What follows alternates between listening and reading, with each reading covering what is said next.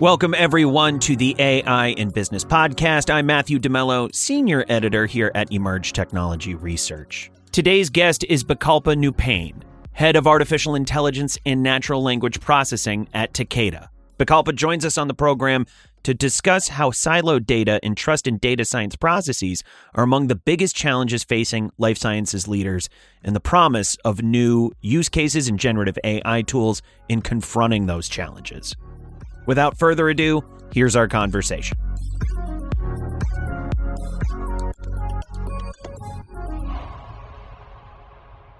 Bikalpa, thank you so much for being with us on the podcast today. Hey, Matt. Thanks for the invite. Thanks for having me here today. I think what's really, really valuable about having someone in your position on the show is we've talked to a lot of healthcare leaders and the problems in the healthcare space. And we've talked about these subjects a lot. And it's always kind of from the caretaker perspective or even the administrative perspective. We know these challenges look completely different from the data perspective. So to have someone who's head of AI and NLP at Takeda with us today is a real treat. In that case, what do you see as the big challenges currently in life sciences right now, and how do they look from a data perspective? A great question, Matt. And I get asked this question all the time, right? At nearly every conference I present to, researchers, academia, practitioners, including vendors, want to know challenges and, of course, the opportunities come with it. Largely from data and AI perspective, we got to know that life science is a data-rich vertical, and there's so much opportunities and challenges. I guess to answer your question today, I do see the challenges in data science at multiple layers, right? And let me unpack that for you from the technical layer and from the business layers, which include the operational aspect of it. Before I share challenges, though, the obvious issues of needing robust data foundations, infrastructure elements, data governance and quality, data audit, and the challenges that do come up with reproducibility, whether we can reproduce AI and models and all of that, and scaling. I guess for the conversation today, I'm going to stay focused on my learnings and my observations, but talk specifically on the ground challenges that I have seen at pharma or broader life sciences per se. Is that all right with you? Absolutely. That makes a lot of sense. But even if we can explore that technical side maybe first, right, especially there's a deluge of data right now in healthcare. There's more coming with the Internet of Things, wearable tech. What's the state of play now versus what it might be as those influences come into play? Right. I guess that will also tag along the point I was going to make. And that's precisely the first and foremost challenges, right? Other than the data foundations and data engineering, data quality, etc., all those things, infrastructure elements.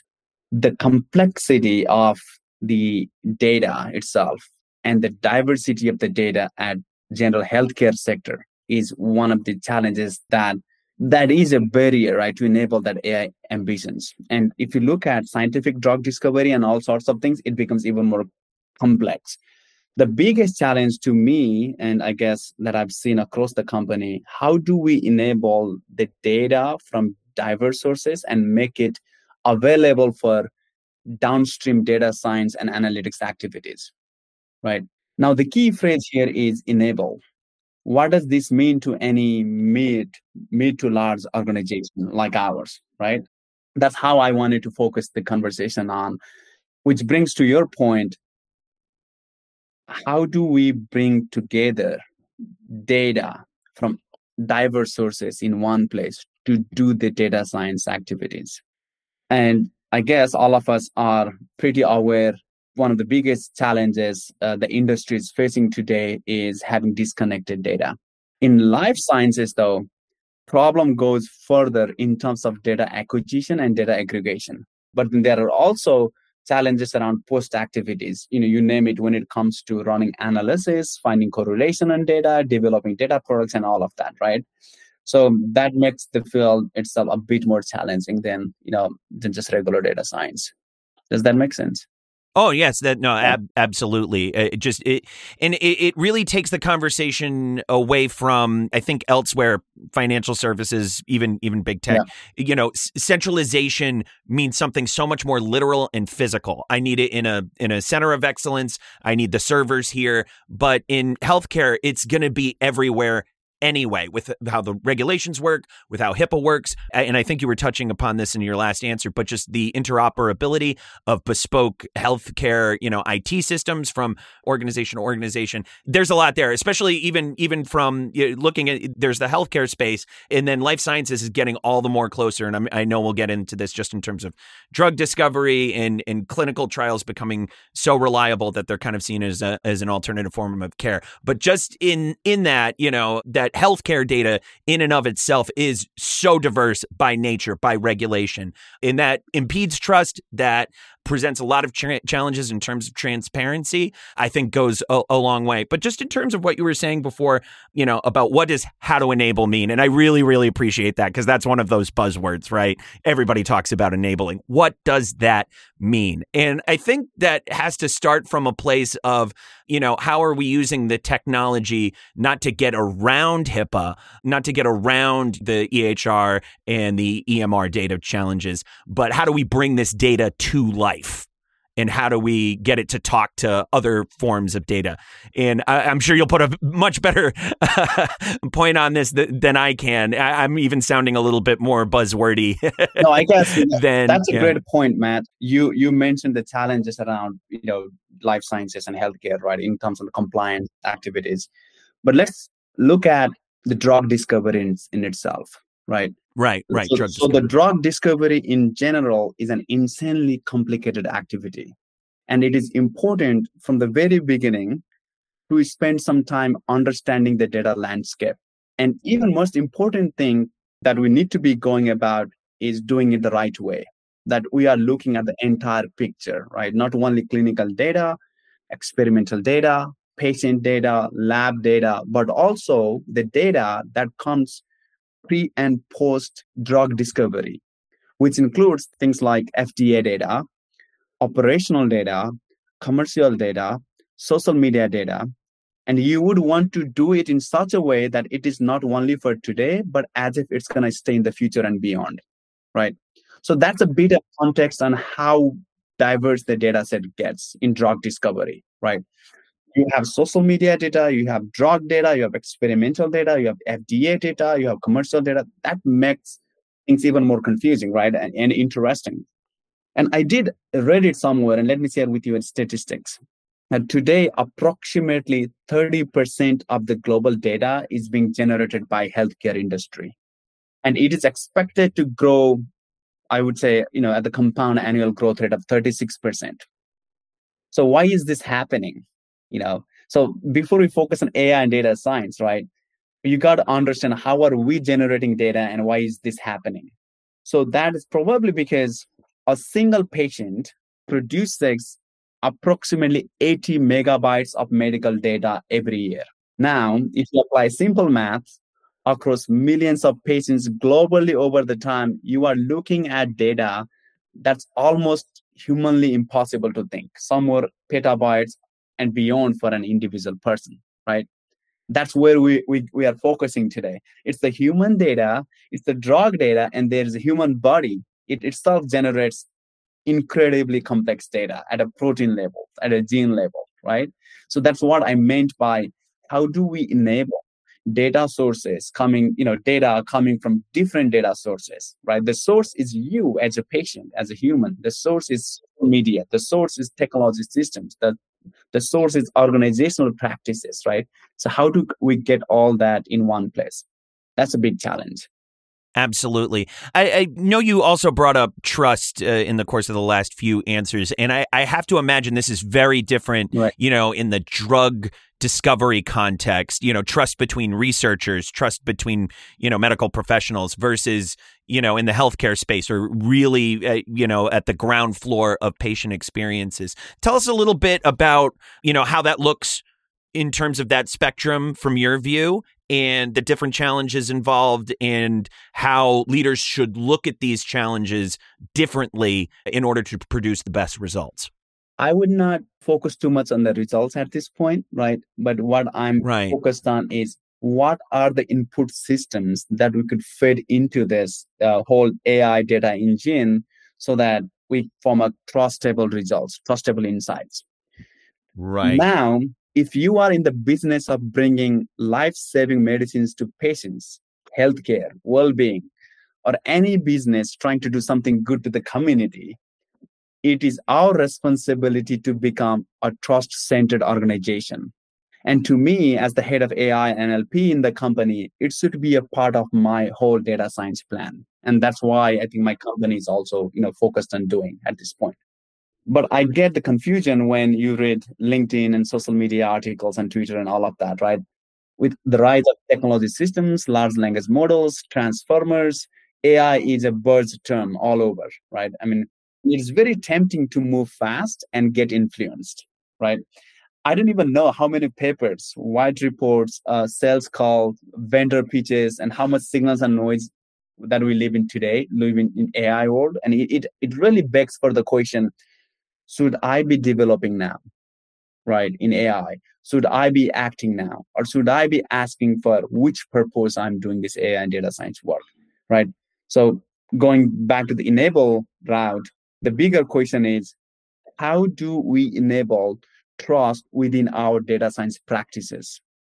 Making sure we try as much as possible to mitigate issues around data, biases, discriminations, ethics, right? And which is what I meant by trust. And I guess you asked a question around trust within the life sciences community and trust outside of the community a little bit. That's Right. that's a very fundamental construct in life sciences, and I can share a bit of my experience there. You got to know that life sciences companies like pharma, they move predominantly within the principle of basic sciences, biology, chemistry, right? These folks, right? I mean, you can imagine that it is really hard to carry any of their work, right? Any of the pharma work without their contribution. And almost all sorts of activities that they do have some kind of a technology augmentation. And when we call technology augmentation, it's AI these days. But at the data level, the science team, which is again biology and chemistry guys, they tend to think in terms of sample, right? Patient identified proteins, genes, instruments. Whereas the tech team, the AI team, tend to think in terms of large language models, creation of file systems, data size, access control list, efficiency, right? And one of the things that I always try to check in is which of these conversations I'm trying to, is trying to happen when I sit in the meetings, right? And if you want to have both sciences conversation, bio and chemistry conversations at the same time as technology conversation, I have not found most effective ways of doing that, just because there's inherent differences in the understanding of technology, in life sciences. Now, my bigger question is, how do I enable that trust within the community, life sciences community, right? How do I get the scientists to work at the same level as the technologists, when it comes to data and AI? And I find it very interesting conversation to be in, honestly. That's where we got to focus, the trust component. Let's earn the trust within the life sciences community, within the stakeholder involved. That's a bigger part of the trust. Now, the second question, I guess the second point is trust among the stakeholders, our external consumers, right? Imagine you are a biotech or a life science company that says, we put the patient first. What patient are we talking about, right? The patient you are making a drug for, right? It could be one patient, multi-millions of patients. Now, as a data science practice, my users, my consumers, my patients are all patients, everyone, right? It's not only the patients for today, but also the patients of the future. That's how I get to bring the data science in the equation. I'm doing prediction. I'm doing forecasting. I'm taking the data as of today and applying modeling to, to do things better and efficient in the future, right? The whole concept of, life sciences and AI comes in there. We do not want to jump in right immediately in an AI and data science bandwagon, as much as we understand that there's an importance of doing this. And that's in our mantra, that's in our philosophy. right? If you look at pharmaceuticals to one of these tech companies, let's say working on non-regulated data, not all, we do not think of becoming an overnight success, right? It takes 10 plus years, and I'm very optimistic when I say 10 plus years, to come up with a drug and execute an innovative drug in the market. So as a pharma, as a life sciences, we have that patience, that resiliency and awareness to be careful and successful in what we do, right? And because that we're so much willing to invest in the right AI foundation, right? We tend to put trust at the core of everything, right? We don't want our data initiatives to divorce from GDPR and compliance, right? Data stewardships, being aware of discrimination system. That's at the heart of what we do today, right? Does that answer your question, Matt? Oh yeah, absolutely. And I think it's a good lead into the next one, where across this pipeline from drug discovery to, going to market to execution, what are the ways that healthcare leaders are deploying data tools to address these problems to build that trust? Because especially in your last answer, it doesn't seem quite to me that all of those problems in trust are what we call on the data side black box problems. It can be. That's what it can end up for the patient, but it's not. Yeah, it's not necessarily black box in the technical definition when you're getting to the life sciences community, the researchers, et cetera, as you were talking about. Right. And don't get me wrong when I say that we are, overly careful, right? I mean, this is where the data product management analogy comes in. There is a big movement in the data space to manage data as a product rather than a service. And in many life sciences and pharmaceuticals, there is governance driven deployment when you are preparing to pilot and execute into production, right? So we have guardrails in place today. So for example, in large language models in Gen AI, in my company, we are allowing people to innovate and embrace this innovation, but all within the perimeters of the guardrails, right? So we are there, right? We are just trying to be a bit more, careful on how we move things upward. But if you want to talk specifically on some of the use cases, there are things happening within the R&D life cycle and clinical side and other aspects, right? To give you an example, and I'm not just talking for my company, but just the industry at large. If you look at the drug, we call it target discovery, there are large language models trained on DNA sequences, right? Which today is already helping us to understand this molecular phenotype and diseases, right? AlphaFold, you must have heard of that, right? From Google. DNA Bird, there's a Palm from Google again, right? Now, if you see across the industry, the rise of AI-based drug discovery companies like Recursion and InSilico, they have examples, right? That it's already being implemented. And we are aware of things happening in this space. There's a whole movement going on.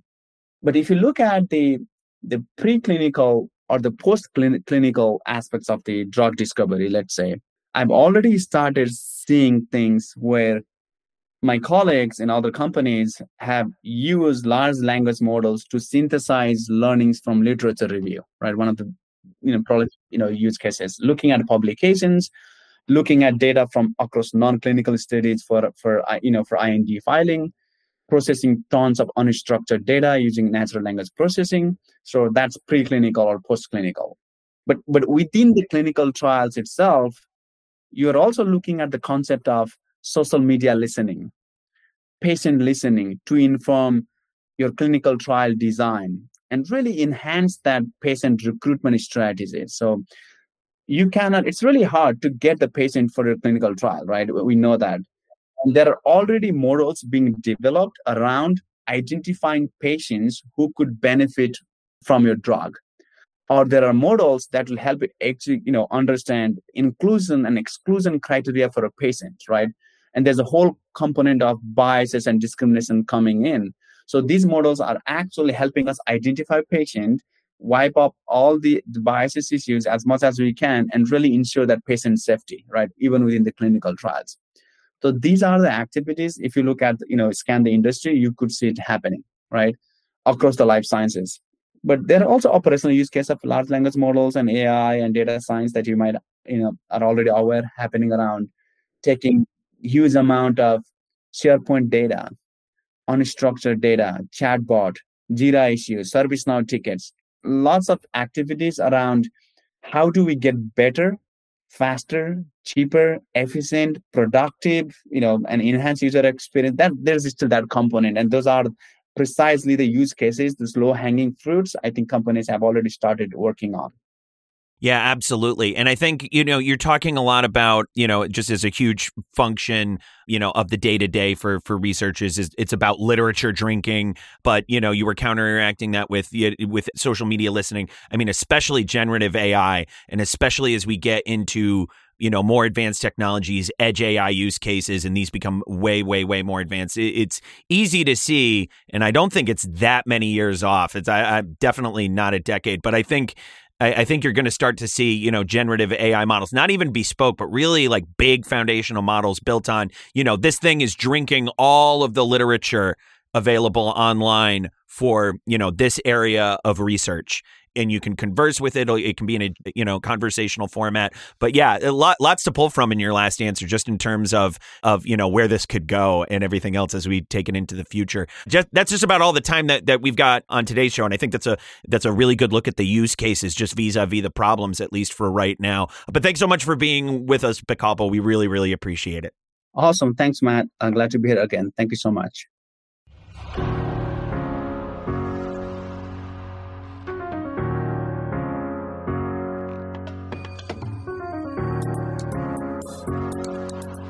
Across industries, I think this episode is particularly of value. Something that you heard Bikalpa talk about, especially with the question in regards to getting life sciences teams and data sciences teams to understand each other, that black box issues are going to extend across multiple teams, across silos, and there needs to be a way of addressing that all the way from the customer, or in this case, the patient, as Bikalpa talked about, all the way to the data science team. And it's going to befall the data science team in general in order to close those gaps. And I know Bikalpa talked a lot about the strategies that he employs and the ways that he looks at the entire pipeline in order to solve those challenges. So we really appreciate having him on the show. Stay tuned. We'll have another episode with Bikalpa in a couple of months from now where he explores a lot of these challenges in greater depth. And I'm really excited for everyone tuning into today's show to hear that as well. On behalf of Daniel and the entire team here at Emerge, thanks so much for joining us today, and we'll catch you next time on the AI in Business podcast.